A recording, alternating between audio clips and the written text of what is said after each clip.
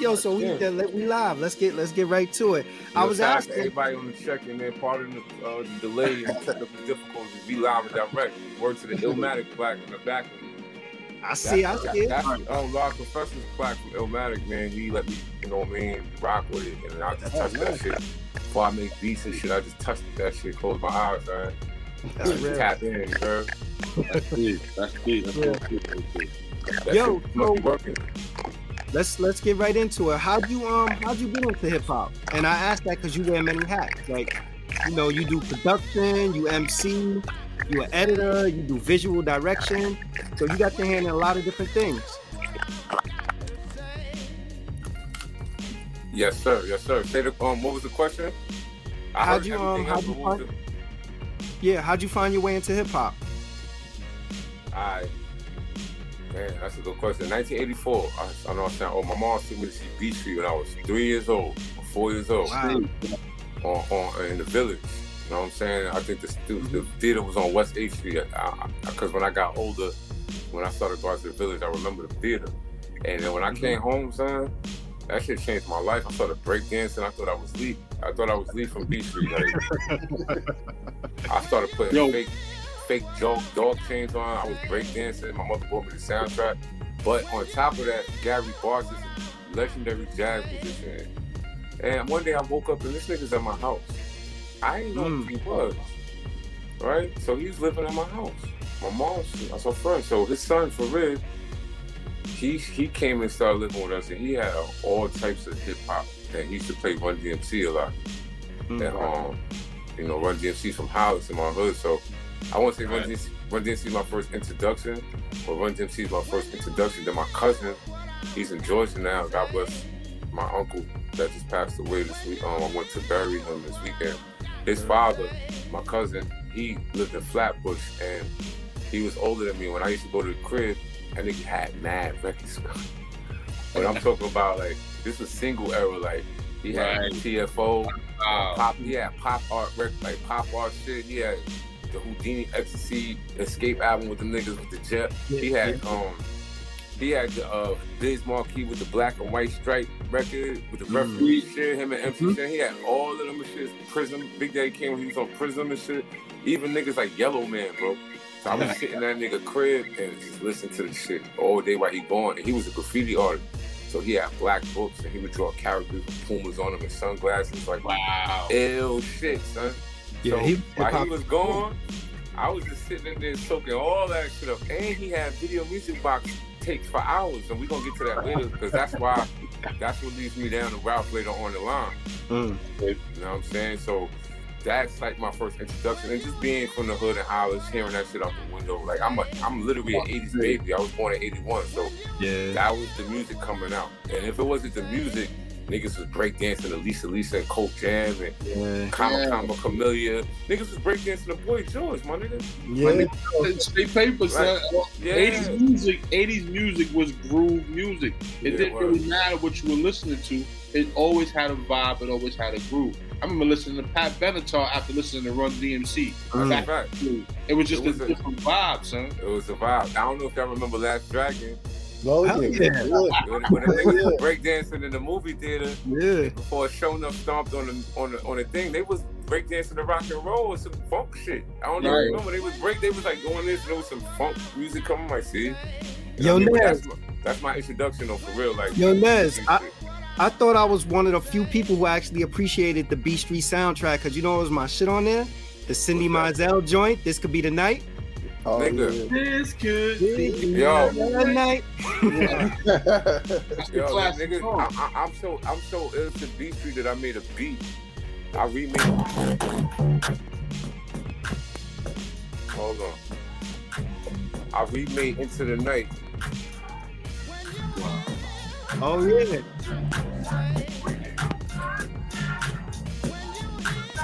know what I'm saying?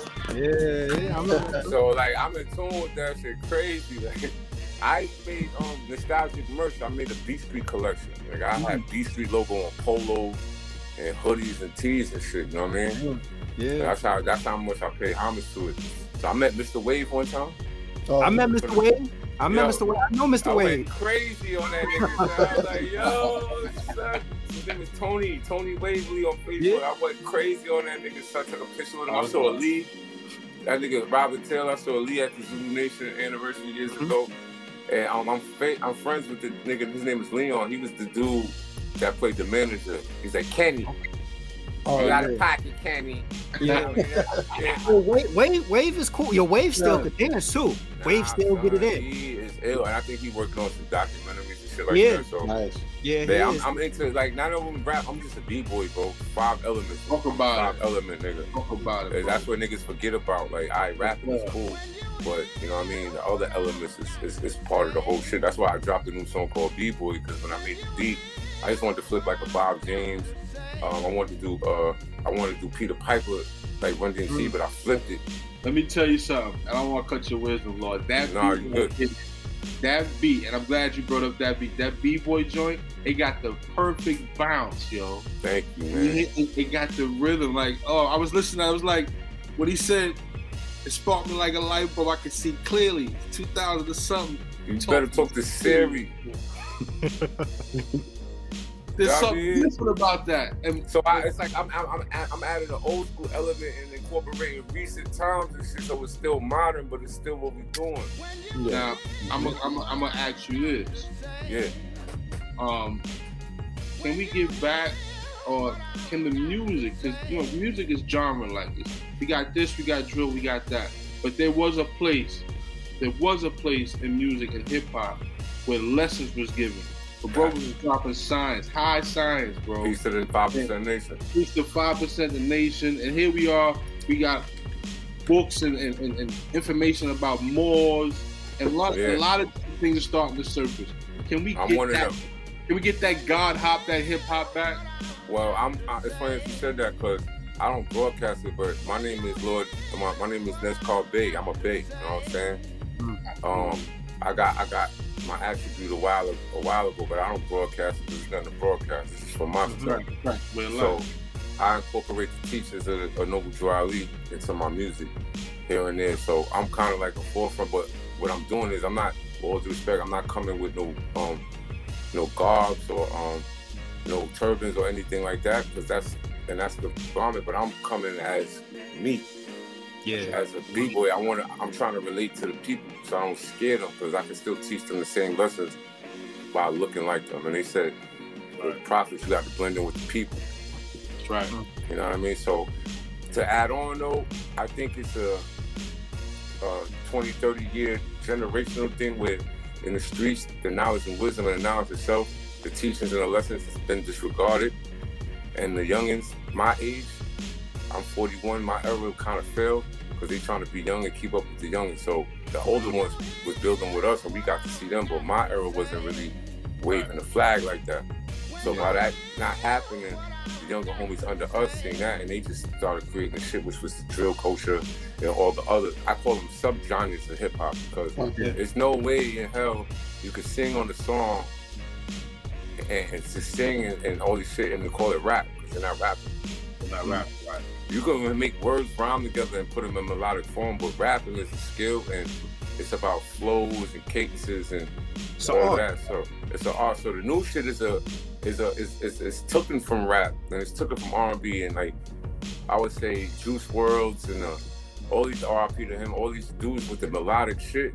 And it's a sound, it's a frequency that they're giving, but they're not really rapping. Yeah. So I can't really even call it rap, and they get categorized and all that, but that's like a sub-genre right, of rap. Sub-genre, so rap got sub-genres now, which is like, that's what I'm saying. Even with drill, right? Drill, they taking 90s shit. Shout out to my little homie Sonny Bin Laden from my hood. He started that, as far as from what I've seen. He started sampling 90s hip-hop, like Outkast. Yep. Outkast and R&B, or any type of fire shit, and putting them in drill. And then the kids from the Bronx took it and ran with it. So it's funny that they're incorporating the sonic as far as sampling and all that, but the messages that they're talking about in the song, they don't know how to make music. No. I'm gonna be honest. And I'm not taking it from them. They're doing a style which is new and it's modern, because our grandparents and our fathers like, yo, that shit, the fuck is that? We like, nigga, this that shit. So I'm never the old, like, yo, that shit is horrible because I like it. I listen to it. This is what's going on. But they don't have nobody. They didn't have nobody to look up to or be in the studio for 3-4 years before they actually got their first recording. They just jumped on the computer at their crib, and they don't got no. They don't have no engineers really to or no real producers. They just get beats and they rap, but they don't have an actual producer sitting here like, yo, rap like this, flow like this on that one. And that's the difference. A lot of these artists are not developed. They're just viral sensations because they got a nice joint and a nice song and a movie. But when you put them niggas on stage, they lip syncing. Yo, they look scared like Ice Spice, right? I mean, because Ice Spice, God bless a little. They put on Rolling Loud. She ain't know what to do. Yeah, I saw that. Yo, isn't it crazy though? To now, like, it's like how history repeats itself. Like, yo, we was listening to records and our parents was like, yo, that's such and such original one. Now I'm listening to the joint and I hear them sampling Mary J. You Are Everything. Toni Braxton, all of that. But see, and the reason why that You Are My Everything is because I'm a producer too. I've been around in the industry. There's a format of an old dude at a record store told me this years ago. He said, you guys are crazy. You want to make a hit, you have to sample a remake or remake a hit. I'll give you the illest example and I'll go down the line. Lauryn Hill did Killing Me Softly on a Fugees album and she sold 20 million records. Yep. All the other songs was popping, but she did Killing Me Softly over. Like Nas did Curtis Blow mixed with Houdini. Mm-hmm. That's his biggest record to this day. If I Rule the World, yeah. When Earth and Ashanti came together, they did Biggie over and they took Jay-Z Can I Live over and all that. They took familiar songs and they did it and they enhanced it. You know what I mean? So I'm kind of doing that now with a few artists that I'm working with because I know that formula works. So I'm taking familiar shit and I'm juicing it up. You know what I mean? That's some New Jack Swing 2000 shit, but that's like a whole nother level. But that's a key to making a hit. You can make an original hit, but if you look back in the test of time, that's why B Love hit. He's like, they didn't care what he was saying. It was like, the girls knew that, yo, my everything shit, and that's all they can talk about. So it's the art of making music is different because it's like a science because, you know what I mean, we do the traditional way, but that other shit, these young homies is catching on and it's working for them. So, you know what I mean? I don't knock it, but I'm just breaking down the spectrum of how we started. The foundation now is the sub-genres and shit. Yeah. And if you see the BET Awards, poor Pete Rock, he in the front, he trying to listen to Gorilla. She was like, F-R-E-E, fuck nigga freak. That nigga Pete Rock was like this. He was trying, son. He was trying. That's my nigga. I love you, Pete. But I was watching that shit on BT Awards. I was like, yo, it's the culture's crazy. You got Pete Rock and the Loud Records niggas doing their tribute. Then you got Gorilla, you got PSTG Kodak. What the fuck is going on, son? A lot of niggas there is confused, but they there. So they trying to like soak in all this shit. So I think I'm a gap bridger. I'm trying to take the young niggas next year for the 50th anniversary. I got a few people at the labels and shit. I'm gonna take their artists and mix them with the OG. That's hot. You know what I mean? My man Muhammad is Zulu Warrior. He one of the head of Zulu Security. He owns the name Hip Hop 50th. So I'm trying to see how I can collaborate him and do some big events across the world and take the young niggas and move it. You know what I mean? Yeah. And guess what? They open to it. I saw a Little Uzi at the Grammys one time in Madison Square Garden, like 2017. I went. My brother's a Grammy member. He's like a treasurer now. He was a governor in California. So I had this kid I got signed in Atlanta named Nucci from DC. Check him out, Nucci. He's a problem. He's from the DC. He comes from the Oi Boy family. Thorough niggas from Barry Farms. I went out to DC, nigga. I was like, I'm with the right people, right? We walked through stadium, my nigga. They shouted the whole team out, nigga. We had bought all that. Niggas was moving out our way. Niggas was coming up to the table shaking hands. I'm like, oh, this is so free my nigga Booby, man. Booby's from DC. He's in the Feds right now. That's Lucci's father. He's an original Oi Boy. So the Oi Boys was a movement out of Southeast DC, the Barry Farms home, which is demolished, I think, right now. And they had DC popping on some real street shit. And Michael Beasley's related to them. I say that Michael Beasley house fucking with the niggas when he's playing for the Knicks. Yeah. You know what I'm saying? I'm like, damn, son, niggas smoking weed, eating tacos for the chef. This is crazy, son. Wow. But anyway, I took Nucci to the Grammys and we bumped into Little Uzi first. This is like when he first, like 2 years when he popped. I said, yo, come here, man. I said, yo, I fuck with you, bro. I like you, my nigga. Like, I don't know what it was. He was like, really? But long story short, I told Uzi that we fuck with him, meaning I'm the OGs. And he was like, yo, son, that's all I ever wanted, bro. That's when I knew right there, we not gonna talk at y'all niggas, man. Because y'all don't like that. Yeah. I ain't like when older niggas talking at me. Get the fuck out my face with that shit, nigga. But if you talk to me, I'm gonna listen. Yeah. So I'm more like I'm a gap bridger. I ain't see Uzi in a minute, but I got his number. I ain't holler at him or whatever. But I just know that some of these young homies is willing. You know what I mean? And shout out to Rich the Kid. He DM'd our professor like 3 years ago. Like, yo, big homie, I want to work. Well, I was like, I don't know what to do with this nigga. Like, he was, dude. I was like, nigga, you better get $100,000 off that little nigga. I'm playing. Throwing all that money, but you know what I mean? They reaching out. It's just like they don't got no direction and they don't got no elders. Yeah. So they need that, and they need that back, and that's what I mean. Like, people are bridging the gap. Older brothers are talking to younger artists. But what the hell is that academic ass nigga was talking about, bro? It's like what you said, that a lot of older cats be coming at the young cats like, okay, I'm the OG. You definitely have that. Yeah, instead of trying to, just talk to them, it's easier to give somebody some kind of knowledge when you're speaking to them as opposed to basically telling them they don't know what the hell they're doing. Right. You need to listen to me. So, we were talking about how technology and different things changed, like how people record and the sounds and even the music itself. Like when you first started, I'm sure it was different. You incorporate more technology now than when you first started. You still on an MPC or you a digital man?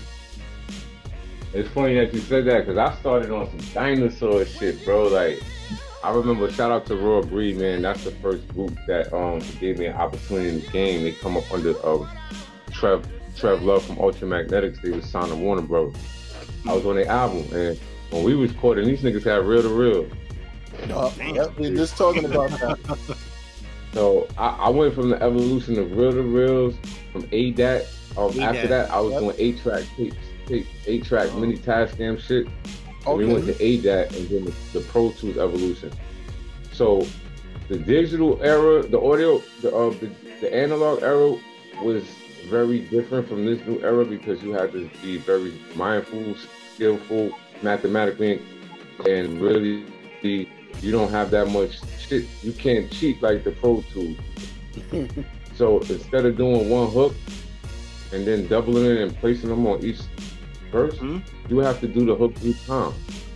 Then you have to sound like the exact joint and make sure it should sound right. And then they will cut the tapes and all that. So I would say making the music now is much more easy. That's why everybody does it. But the old school way, to me, I think it's just more traditional is better because the vibe was different. Everybody was in the studio together. Niggas was 30 niggas in the studio. The sessions better. There was more energy. Now it's like sending this vocal over here, send that, and it's still cool. Even though Rob, you have loving it. Rob, you have Pro Tools stuff. The vibe is there. So. It's supposed to be done in unison, man, with a collaboration of minds, and that vibration rises. So when you're in the same, you're in the same space, and y'all vibrating off of one another, the music always sounds better. Now, taking nothing away from you emailers. Don't hate me, yo. I'm just saying, son. Send me a verse. You know what I'm talking about. Right.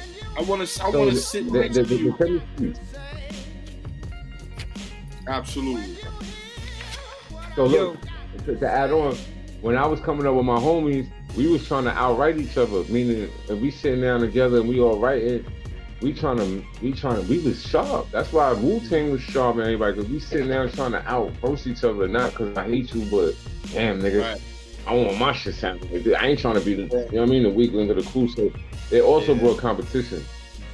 And that's why New York is weak now, because a lot of niggas don't be in the studio together trying to outright each other. So, you know what I'm saying? It don't be like, I'm gonna try to body this nigga on here. Nems be bodying niggas though, on purpose. I love Nems. So he's on that traditional shit. He'll get on your track and body you on purpose.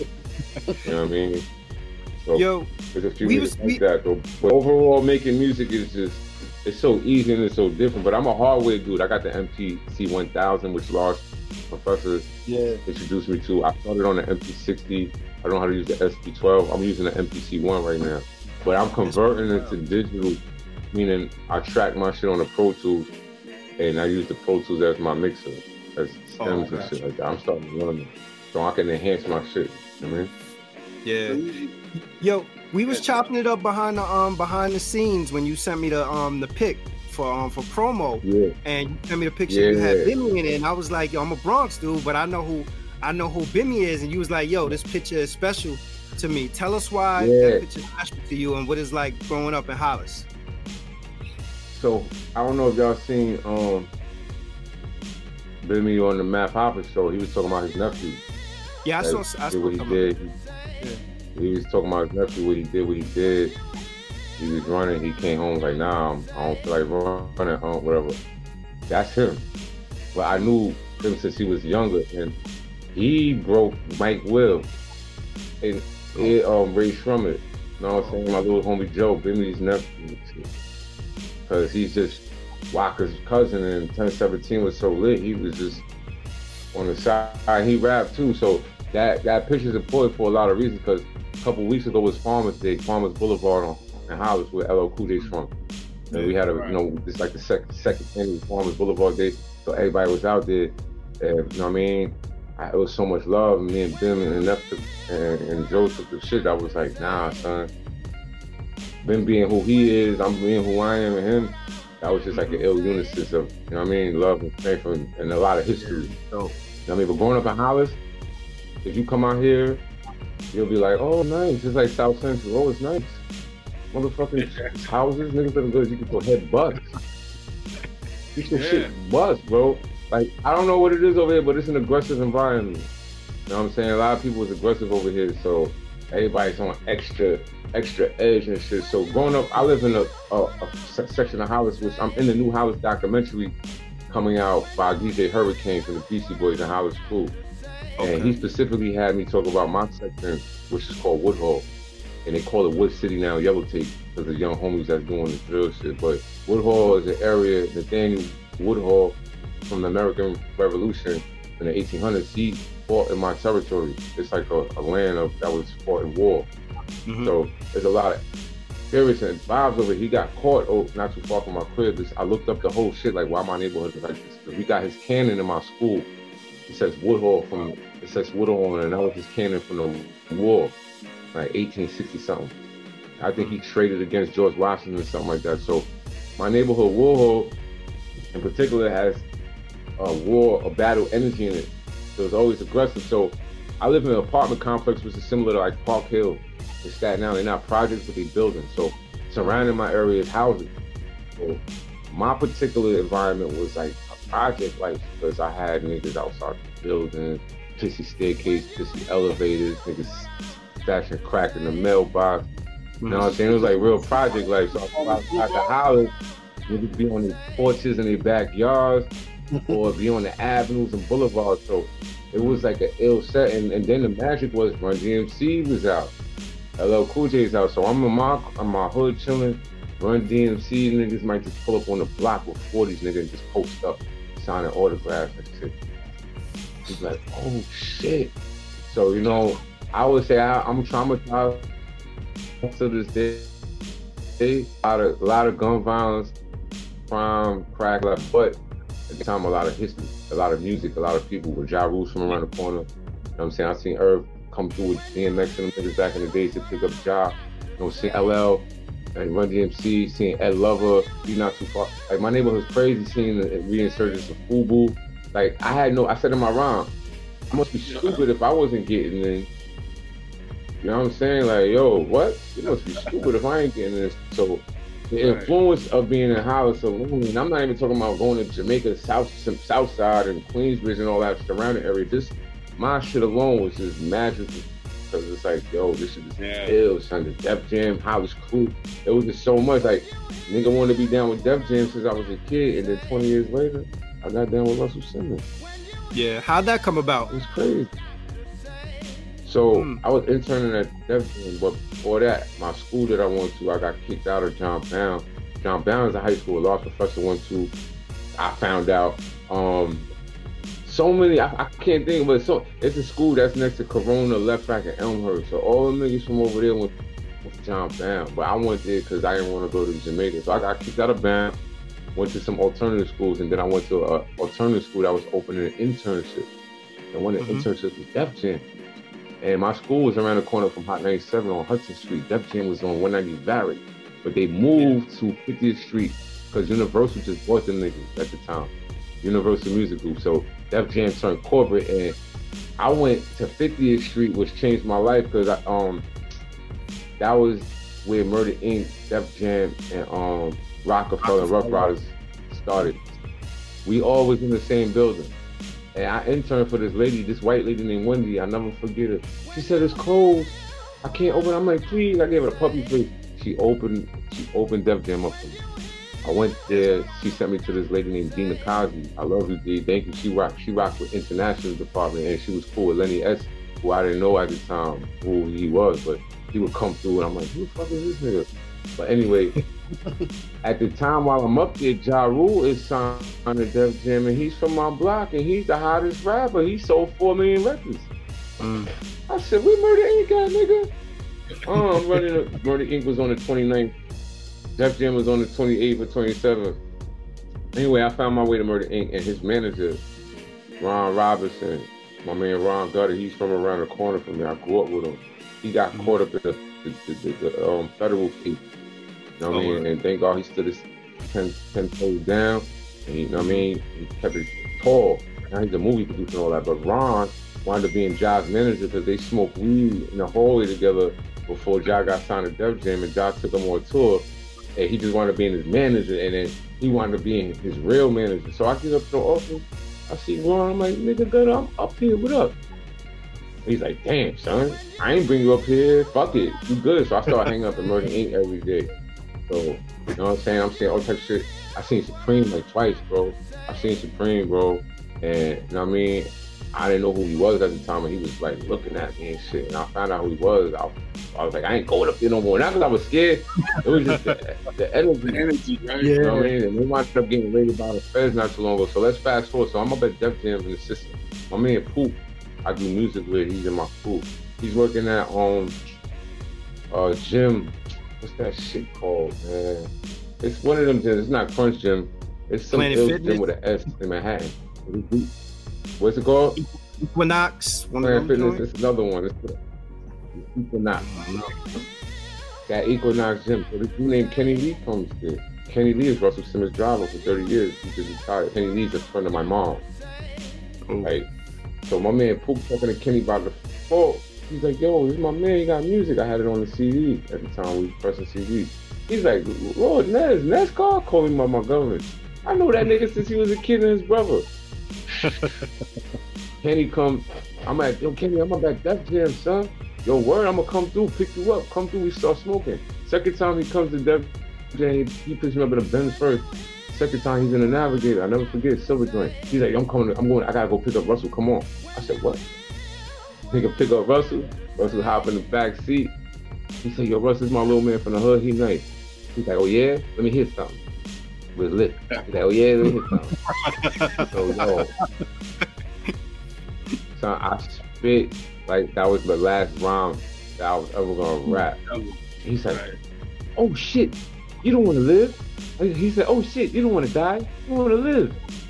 I was like, what do you think, nigga? He said, yo, I'm about to get my man Glenn. Glenn Friedman is the first photographer of Def Jam, BC Boy. He's like one of the first photographers in Russell's school, documented all that. Ricky Powell, all the niggas before Ricky Powell.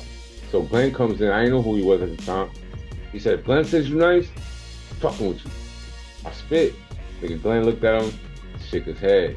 Next you know, I'm at this crib, son. Right before 9/11, this is the 2-3 days before the tower fell. He lived across the street from the towers on top of Burger King. We smoking a blunt. I'm smoking a blunt with this nigga. He take a pull. So when the towers fell, I'm panicking, calling this nigga like, yo, that nigga move, son. All I'm gonna say is this: the inside told the nigga to leave. How about that? So when the tower fell, he already was gone. Say that. You know what I'm saying?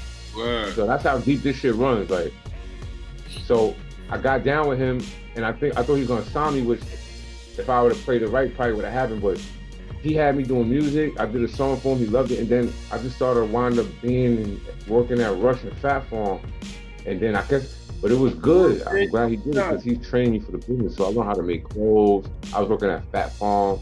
I was working with the head designer, my man Kevin, who's the head creative director of 300 Entertainment now. And Kevin did the Baby Fat logo, Fat Farm flag. He did everything. He generated over $1 billion worth of sales for his design. So Kevin's like my best friend. So he taught me how to make clothes. So all I wanted to do is rap. And I'm like, yo, y'all telling me, they were saying I'm signing Def Jam, explaining to me, but I never signed a contract. But my dumb ass didn't be patient, and Russell dropped the music group later. But long story short, I wowed out. A few things happened. Me and Russell bumped heads, and he let me go. And I was on my own after that, and Prodigy pulled me up. Because prior to that, Prodigy wanted to meet Russell Simmons one time, and I didn't know that Havoc shot one of the niggas by accident at Def Jam when he was a kid in the stomach. Yeah. I heard that story. Yeah. So I heard that Russell story. hated my beat because of that shit, bro. I didn't know that. Russell hated them little niggas, man. And yeah, they went up there to play their music. They went up there to play their music, and he clapped. Bro, it was an accident though. You know what I'm saying? They was just showing the gun, like, yo, it's a boom. He was like, oh shit. And that's when they run into Q-Tip. Because Q-Tip was outside and shit after they ran. And he was like, yo, what y'all niggas doing? And Q-Tip took them under the wing and shit. That's a whole nother story though, but Russell hated them. So I'm like, yo, they want to do a Mobb Deep single because I met Alchemist first. I called Alchemist crib one day and Big Twins picked up the phone. I said, yo, this Twins, your voice, I know who you are. And then it was like, yo, P want to meet you, son. I brought P up to Fat Farm. P loved me so much. I introduced him to Russell and run the same day, bro. He knew him, but it was just an ill shit. He wanted to do like a Mobb Deep Fat Farm sneaker. But Russell was like, fuck them, I ain't doing that shit.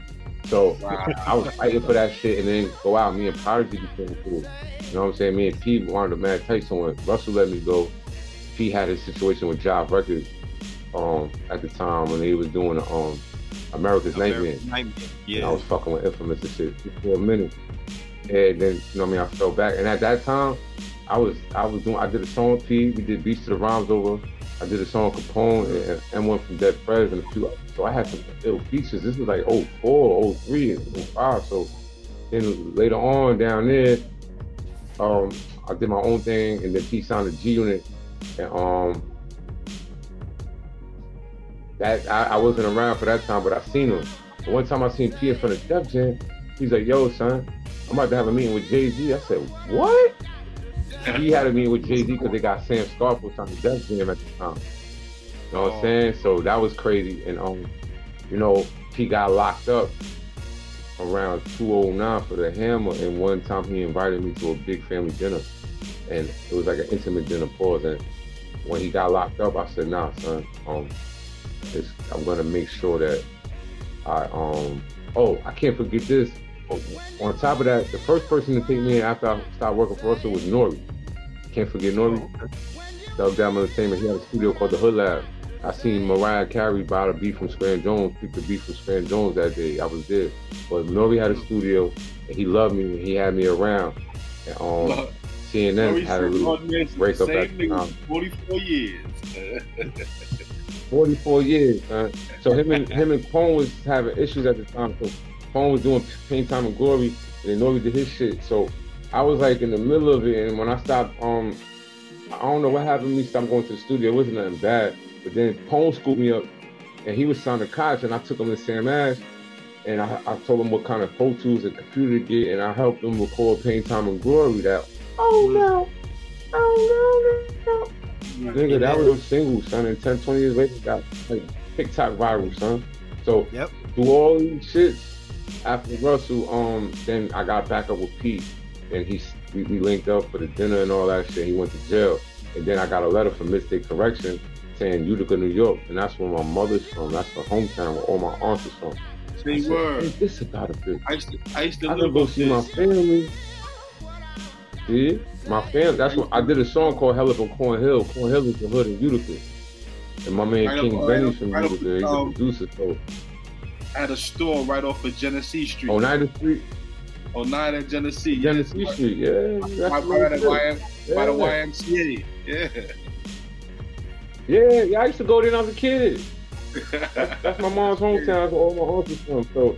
So I met King Benny because King Benny was visiting Prodigy up there too, and he wound up knowing my whole family. So long story short, I did the whole bid with P 3 years because my family was there, and I would go visit him. And then when he came home, I would link up with Son at the Infamous studio, and you know what I'm saying. My man Cooley that did the Yeezus joint. I said, yo, Cooley, man, come to Queens, bro.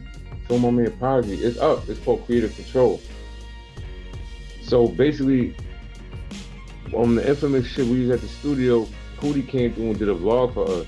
And this is at the time we was streaming thisis50.com. And it's up. Creative Control presents Prodigy, Welcome Home. And I introduced the shit. P was doing push-ups and shit.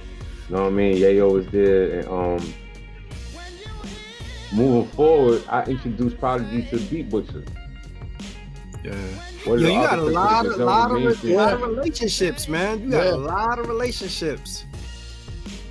Yeah, like I didn't want to give you all of this because like the story's long. I wanted to bring this like a small story, but you know what I mean. We here now, but I seen Beat Butcher at Prospect Park one time, and I'm like, yo, son, I'm about to go to Mobb Deep studio right now. You coming with me? He said, what? Imagine somebody coming to you saying, yo, I'm about to go see P right now. Come on, and you from London, you from another country and shit. He believed me, but he didn't. So I bring him to the studio, bro. They streaming live, bro, and this is 50. I said, yo, P, because I was telling P about B. Butcher in the jail letters. I said, I met this nigga named Butcher. He's like Alchemist on steroids, which I feel he is. Alchemist is Alchemist, but B. Butcher is like this shit is like steroids, you know what I'm saying? Dark, like with his thickness and his heaviness. So this nigga played 4 beats, my nigga. What first one I think was Skull and Bones. Shut the whole studio down, son. And P rocked with him that first night, and the rest is history. So when P rocking with Free Lord and all of them, you know what I mean? That's how Butcher got him with Griselda and shit. Yeah. Yo, so it's lineage, but I low key orchestrated that shit from behind because before Flea used to hang out with P and shit, I was around the studio and then I fell back. Me and P bumped heads. I ain't gonna get into it, but we made up. The brothers bumped heads and P started hanging out with Flea and all of them. And I think he told him about Griselda. I'm not sure. I think P said, "Yo, go fuck with Griselda." You know what I'm saying? And that's how that shit came about. And Beat Butcher started fucking Griselda because of the P shit. They heard, they knew who he was. And he was the only producer that could make grimy shit but play it loud. He don't sample. Yo, let me you know what I'm saying? He's a real musician. Did you notice a transformation in P from before he went to prison to when he came out? Because I noticed the difference in him. Yeah. Yo, first he was hungry, he was healthy, he was big, and if God willing, if he was still alive, bro, he would have been on the top shape, man. Like people, P was on some shit. Like his style evolved a little bit. He got lazy supposedly at a certain time, but when he came home, he was on his shit. Hey, yo, he would read his book, and I do this technique. I took it from him. He read his book. He had books. Like, he wasn't no phone nigga. He would write on his book. And then when he rapping like this, all this shit, he have a little bop. And he rapped. Then we rapped and it's a bop and shit. You know what I'm saying? I took that shit and I picked that up. You know what I mean? It's just flawless, man. Watching Mobb Deep record was one of the best experiences I could ever see. Yo, P was on that. I low-key, I helped A&R. That's why me and him connected. Because we used to talk about that shit behind the scenes and shit. Yeah, supposedly, he wrote a letter to me that was exposing the whole shit, talking about Hove and all that. And the shit got intercepted. You know what I'm saying? I never got it. But he was talking about all that shit. But we used to talk about that face to face. But I meant to add on too, I helped A&R, the Bumpy Johnson on EP. Oh, word? Okay. I don't know if y'all heard that one. Yeah, man. When he first came home, he did mad songs and I sat with him. And I'm like, yo, you pick that one, that shit. You know what I'm saying? So I forgot about that one too, man. There's so much shit I'm missing out, but I was just going through the timeline. Right. And then after P situation, I met Ralph McDaniels. Yeah, man. And Ralph McDaniels came into my life. I reached out to him because I started Nostalgic, right? That's my brand. Nostalgic started as a Tumblr. And I wanted to pay homage to all the pioneers like Dapper Dan. Nobody was checking for Dapper Dan 8 years ago. People walk. I'm glad you mentioned that because all the people that do shit. I was gonna ask you. Yeah, nobody was checking for them. So, yeah, my blog post was dedicated. So I would just do like videos and like little write-ups on them, like a fake journalist. And then it turned into like, I started selling snapbacks, Holla snapbacks. I said, yo, niggas wear Compton hats and they're not from Compton. Niggas will wear Hollis hats and they're not from Hollis because my hood is everywhere. Yo, son, that shit sold out like hotcakes. I didn't even know what to do, bro. Shout out to my man 40 Ounce Van because he inspired me. I seen 40 Ounce Van make $50,000 in 2 minutes off of his hats on Twitter, my nigga. Wow. You know what I'm saying? So I'm like, oh, this is crazy. So I did the snapback. And then one day I read up on the snapbacks and I lost my shit in Jersey being high with AG the coroner at a pizza shop. I left my shit. We walk in, I realized I lost my hat. I'm like, oh, I was gone. So that inspired me to make polos and t-shirts and like started embroidery on that. So from the nostalgic shit, then I took it to a step further. I reached out to Cootie from Creative Control and shit, and I told him my idea. I said I want to interview Ralph McDaniels, I want to interview April Walker, and I want to start a nostalgic series. Low key, Drink Champs is influenced by me. I love you, Noy, but that nigga see me interviewing legends, giving flowers to legends. It's documented, it's up there. And Ralph's brother told me I'm the reason for the Video Music Box documentary because I sparked the light. Wow. The niggas fucking with Ralph. That's a good documentary. Yeah. Doing that by me and Cootie, we did. Boom. So I did the Video Music Box joint, and I swear to God, my uncle that just passed away, he took me to see Ralph. And that's the same uncle whose son showed me the Video Music Box tapes when I was a kid for hours. So I'm with Cootie and I'm talking Ralph, all this shit. So we do the joint, then I do April Walker. And the shit, it didn't do too good, not too many views, but I put it out.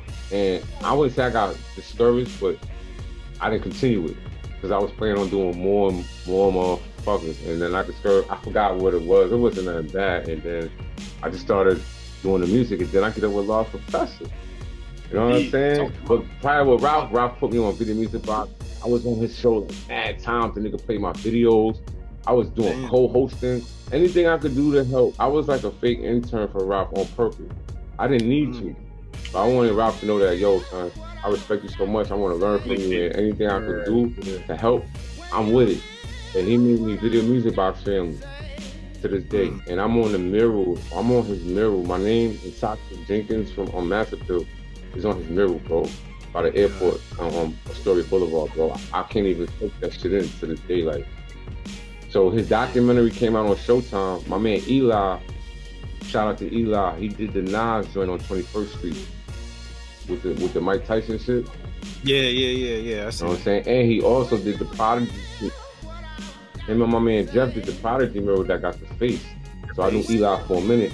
So one day, God bless the dead, we had Sean Price mural celebration in Brooklyn, and he's like, yo, you can link me with Ralph, man, I got an idea, I want to do a mural. I said, what? Hell yeah, because I've been wanting to honor Ralph with a mural. So he's working on a documentary at the time, and it worked right on time. They did the mural and they put it in the documentary at the time. And Eli put my name on the side of it. I thank the Lord in that. So I went from meeting Ralph to interviewing him to actually wind up on his mural. And then at the Video Music Box premiere in Harlem with Nas, Ralph's brother pulled me to the side. He said, yo, this is all because of you. What? No. And this is Ralph's brother, son. Like, you know, niggas be overprotective of their family, new niggas coming in and all that. Yeah. Blood brother, shout out to B Mac and Atlanta. He's like, yo, you started that, you set it off, bro. And I can't soak it in. I'm still missing shit out. But so after Ralph comes, me and Ralph I meet Large, but I knew him already But it all comes from Ralph, because at the hip hop, we had some shit called the Brooklyn Hip Hop Festival. They stopped doing it, but it was big every summer. Yeah, I remember. Ralph had an idea to do Live at the Barbecue. He wanted to do Live at the Barbecue over. You know what I'm saying? So it was me, A the Corner, my man Mike Hands from Brooklyn, Napoleon the Legend, my man Chuck Diamond from Brooklyn, reach out to Joe Fatal, and a few others, and Large. Yeah, man. So we rehearsed and we did Live at the Barbecue, and I did so well. The nigga Large took a liking to me, man. You know what I'm saying? And that's the day I met Westside Gunn and shit, because I told him all my family from Utica. I knew Westside before all that. Not before him, but right before that, I caught up with him. I was at the first Fly God listening party, and then I ain't seen him, but I seen him recently. I said, yo, son, I ain't see you since you got hurt. What's good, son? Niggas got humble, like, you know what I mean? It was love, though. He ain't funny, but so I met him and that same day. But moving forward, I was at the Soho House in Manhattan, Lost Pro. I never forget. This nigga come up to me and give me a CD with no cover or no case, just a blank CD. He was like, yo. He just pointed like, nah, that's, you know what I mean? So I was with Age of the Corner. Nigga was mad cool. Nigga left like, yo, son, we got Large Pro beat, nigga. What's cool? We outside in for 8 for 5, 4 in the morning, my nigga. It's mad cold listening to his beat. So I followed up with Large and I started going to his house every day. And I'm part of the last era of the Queens Lounge, because he's not there no more. This nigga beats with 8 months. Right rhyme. I got a whole album with him, son. I can hear it in your music. I got a whole album I did. He gave me mad beats and I recorded a whole album. But on top of that, I used to be at the other spot we used to be at, and he had all his records there. So one day I'm sitting there, I'm like, nah, son, yo, you be a fool, bro. You around Large and you got access. You got the actual record that was sampled by It Ain't Hard to Tell. You got the actual record that he started singing that thing. He come to the crib one day. Main song. He said, yo, you did that? All that. So he said, yo, you did that? I was like, yeah. He said, yo, that shit hard. Do it again. Next thing you know, son, I'm at Q-Tip crib, word of my dad. Like 2019, it was his mom's birthday. Q-Tip's mother's birthday. Hey, and I played a few bars. Like, he put me on the spot. He's like, yo, play some shit. I was like, what? Go ahead, son. He's not aggressive, but he a B-boy. So he talk like a B-boy, you know what I'm saying? So he's like, yo, shit. So I play some shit. Man, nervous, yo. The nigga Tip started picking up his bass, my nigga, and started playing over my shit. And this is like, wow. I would say I'm way better now, man. I ain't gonna front. This was like, my beats was hard, but the shit that I got now, shitting on that shit. So that put the ultimate battery in my back that day, son, and I left. And I'm here now. So for 3 years, I was just making beats in the crib every day. You know, Large coming through, and I started rapping over my own shit because, you know, Large, not saying take it too long, but I was eager to put his shit out, but he had me in training, and I didn't know about it, but it was supposed to happen. So I started doing my own shit. So I made like 3 albums for my own beats, and you could hear the evolution because I didn't know the mix.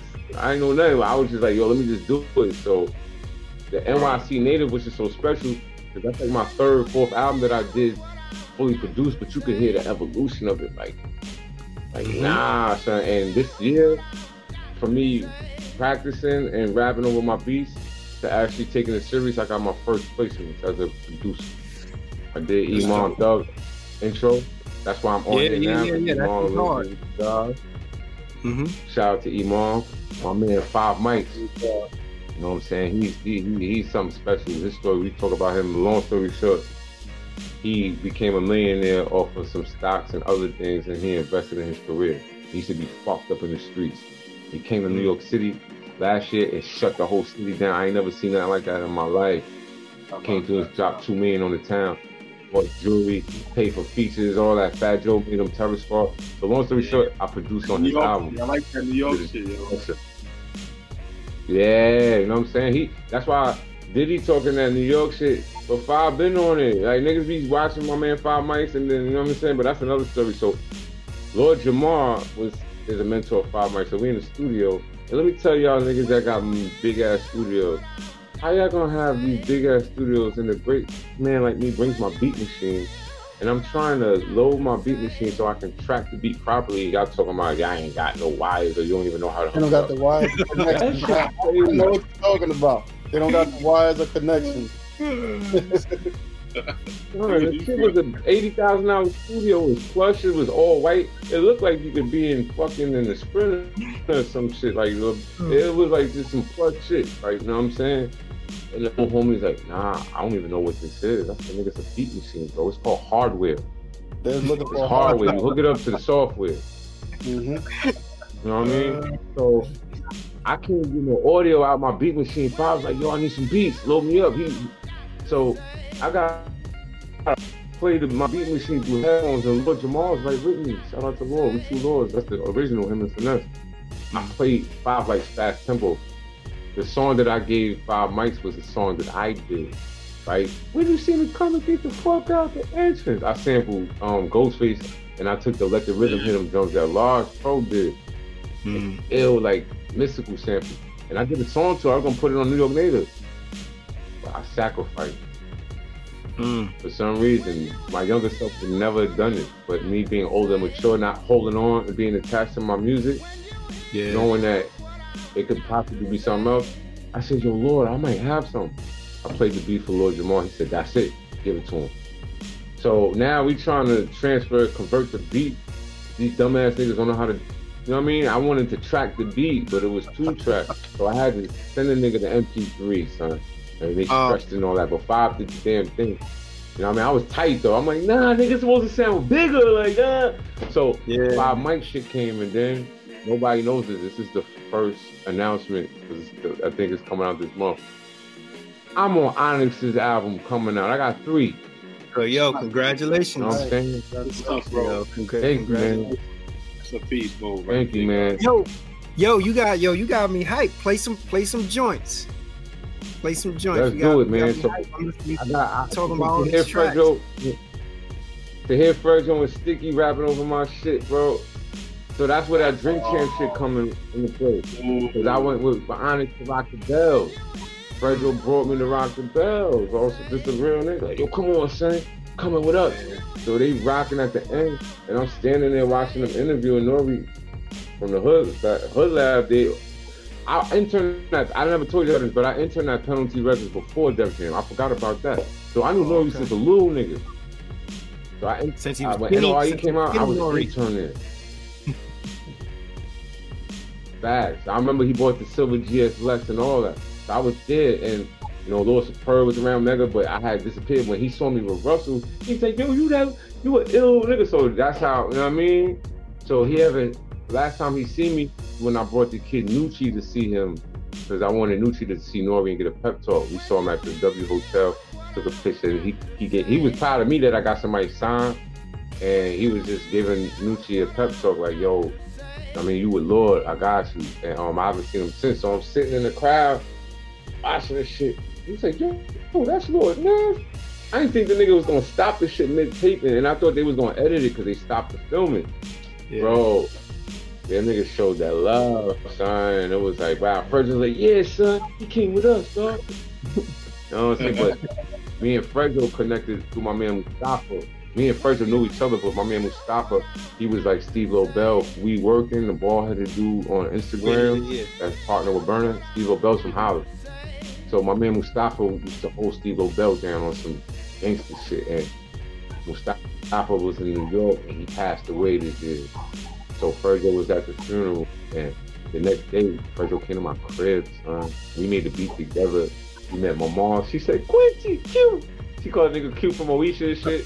She was mad happy. My mom's done met everybody. Erica Badu done came to my crib, all that, but that's another story. But from there, me and Ferjo got mad tight, and one day, he sent me some acapellas. He was like, yo, son, niggas did these beats. I don't like these beats. Let me see what you can do to them.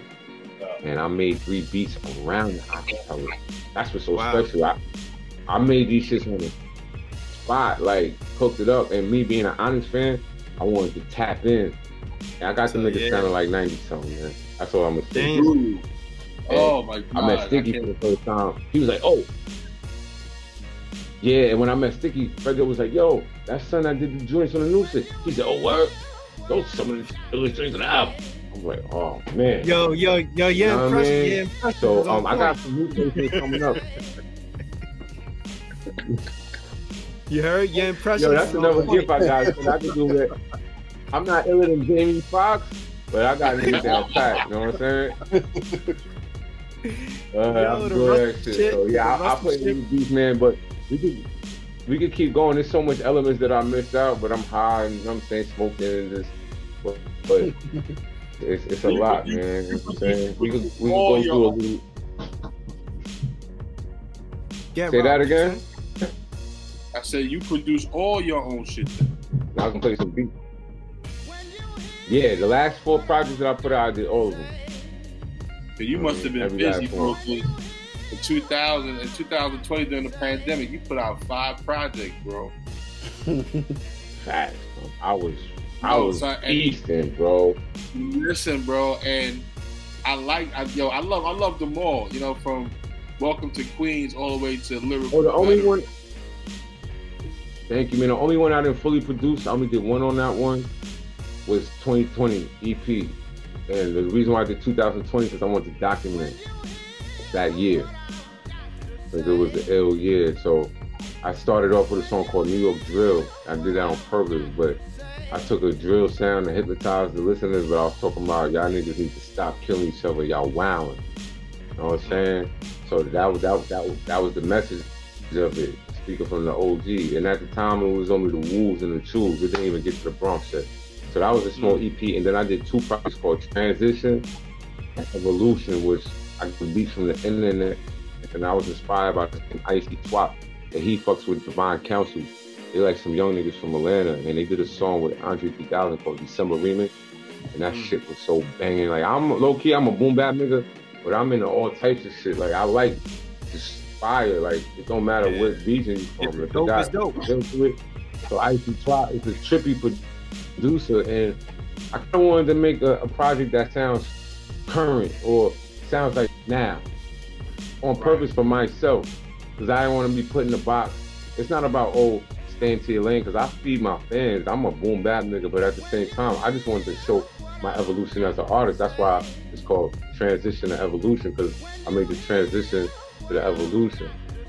Those 2 covers, I'm in Cali looking at palm trees and shit, so the whole vibe is like different. So I didn't produce none of that, but everything else from like 2018 and up, I did all of it. Queens, Welcome to Queens 1, 2, 3.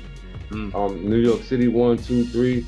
Welcome to Queens EP. I did like 2 beats on it too, but everything else is just me working. So I must have recorded over 80 beats, bro. 90 beats. You got a lot New York Native, you can hear the growth, which I like about New York Native so much, because I took my time. I took my time on the other one, but I really took my time as a producer, and you can hear the growth. And Robert McDaniels told me I was mine. He's like, nah, son, I listen to that shit, son. And even my streams, I'm not into it. I don't stream that much whatever. I don't care about that, but I noticed that shit is different. You know what I'm saying? So if I remain consistent, I'm gonna be on to something. Yeah, you got the right trajectory. So I also want to invite y'all, if y'all in the tri-state area around this time, I have to put the flyers, but it's another debut announcement. I'm doing an event, my first event ever. I could have been did it, but it's called Lordnez and Legacy presents Smoking Beats, where niggas gonna be coming through smoking weed, chilling, listening to beats. And it's gonna be hosted by M1. Yo, I love that. Yeah, M1 from Dead Prez is hosting it, and Large is gonna be DJing, and he might do a little secret. He might do a little set with the beats too.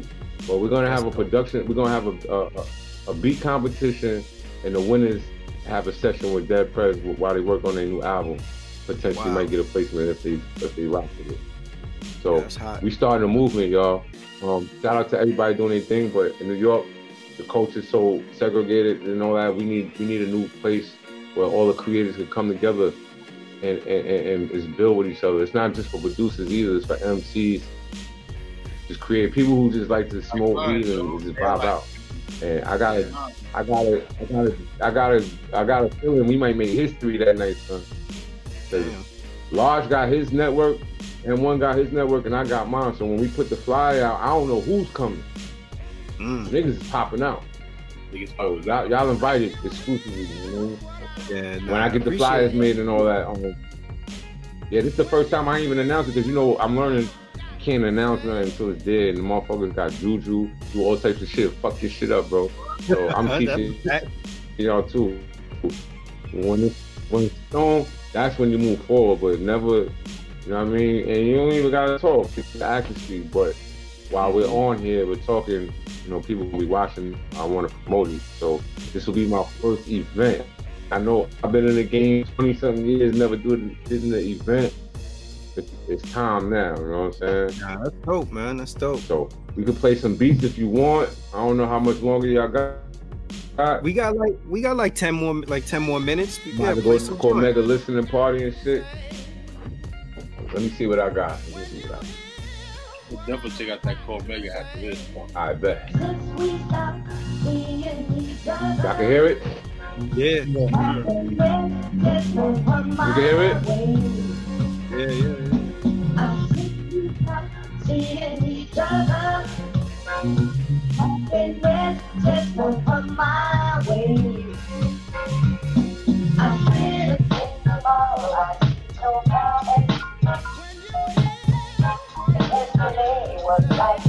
I like my piece talking to you. I like that people talk to you, right?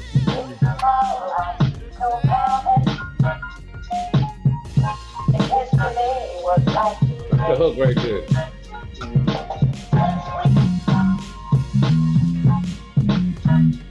Okay, all right.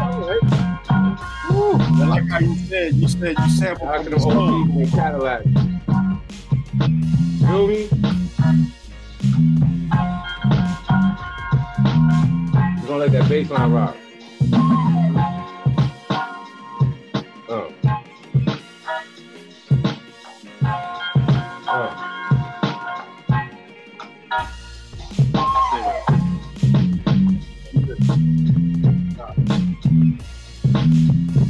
You know what I'm saying?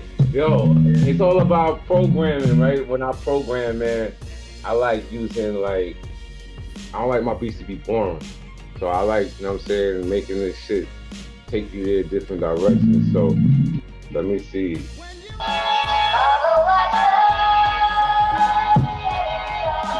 Shout out to Nice Smooth.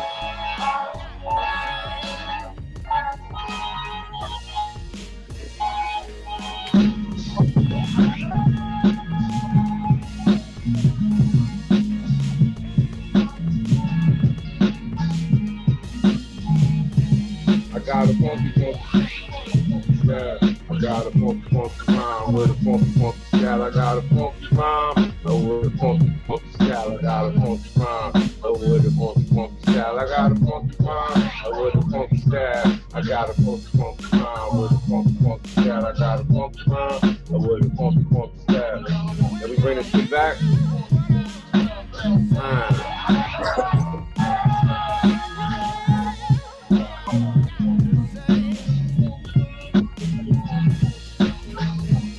Playing this shit on real time, y'all. Straight loading up from the machine. I can play it from the computer, but I like handling it better. I don't know if y'all know this sample. We made this from Bad Boy compilation. They did some shit, but I always like this shit. Boom did something to this, I think, but I just wanted to flip it over.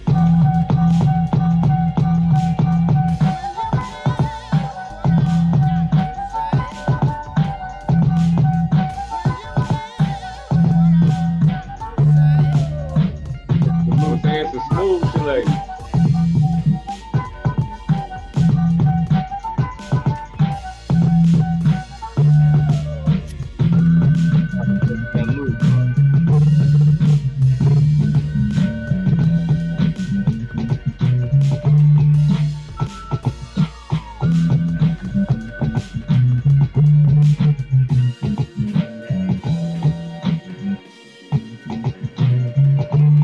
Bring it back like. Oh man. Hold up. Listen. Yo, you know what I noticed, Nez? I listen to your catalog, and what I noticed is that the progression in terms of like the sequencing, like as you've gone along, I see like the difference in like the sequencing, how you call it, your beats. Yeah, that's how you call it. Like you see the growth. Yes, you can hear it. Mm-hmm. Yeah, the growth, man. So this one is oh man, like that's why the joint I did the B-boy shit. That was like, I love that beat. I felt the growth on me. Nah, what the fuck is this shit?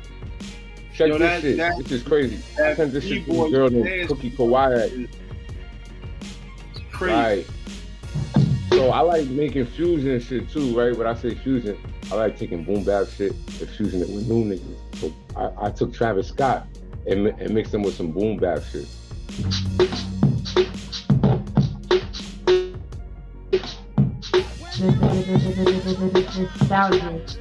Like,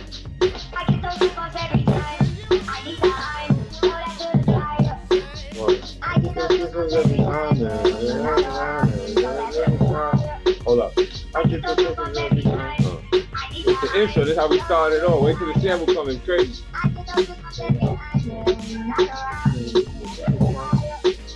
It'll be like.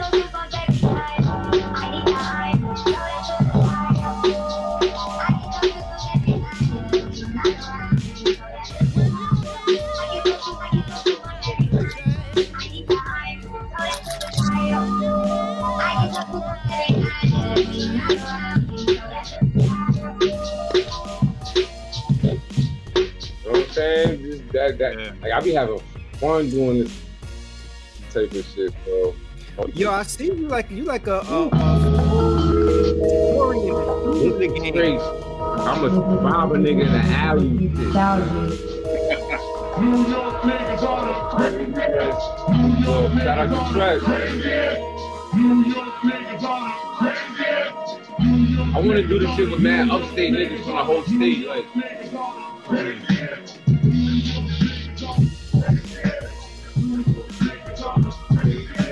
New York niggas on the New York niggas on the New York niggas. That's definitely a Griselda beat. Yeah, that's definitely a Griselda beat. That's the shit. The music speaks to you, so you gotta.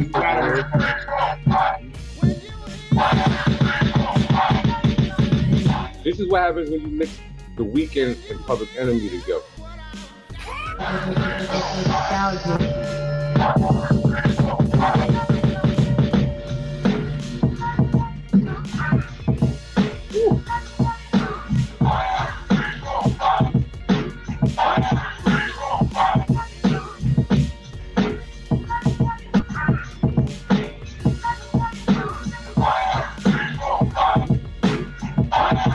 That's the 5 mics right there.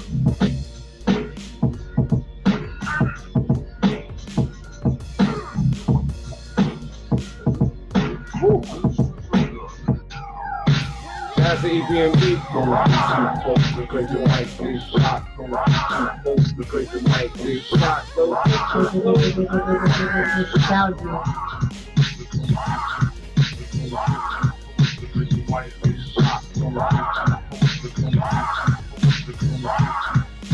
Yo, y'all noticing the different styles too that I'm coming with? It's all different styles, like.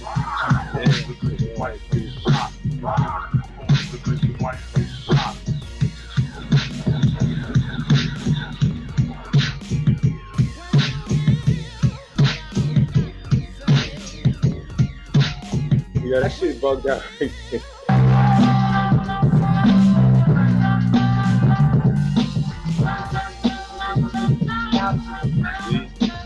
I'm here. Master Ace, boy, that was my joint up for Master Ace. Yeah. Shout out to Master Ace, son.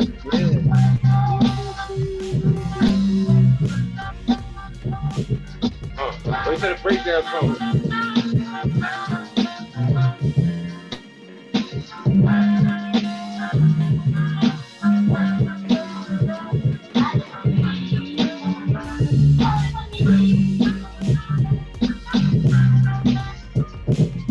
fresh.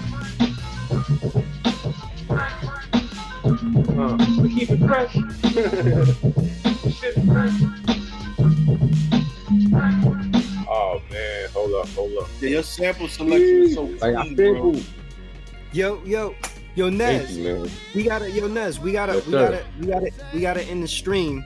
So give some shout outs, but I wanna build with you behind the scenes when we get off. Give some shout outs real quick before we end the stream. All right, damn, to be honest with you, I just want to shout out all my friends and my family. If I say y'all individually, it'll be too long.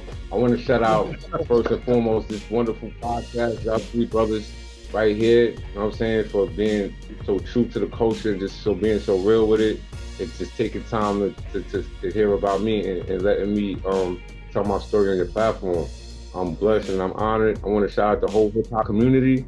You know what I'm saying? I want to shout out, my neighborhood, Woolhole Ave, Howard, Queens, the whole Queensboro, the whole New York City, everybody that's around the world, each city, each town that's trying to do great things with their art and make a name for themselves. And most important, it's about the message. You know what I'm saying? Because what we doing is elevating, we building, and we not destroying, we adding on, subtracting, and we doing this for the next generation to come. You know what I mean? So shout out to my Video Music Box family, and shout out to my man Mega tonight, man. It's his night. Celebrate, man, the realness. Thank you, everybody, for tuning in. We'll catch you next week. Shout out to Timon.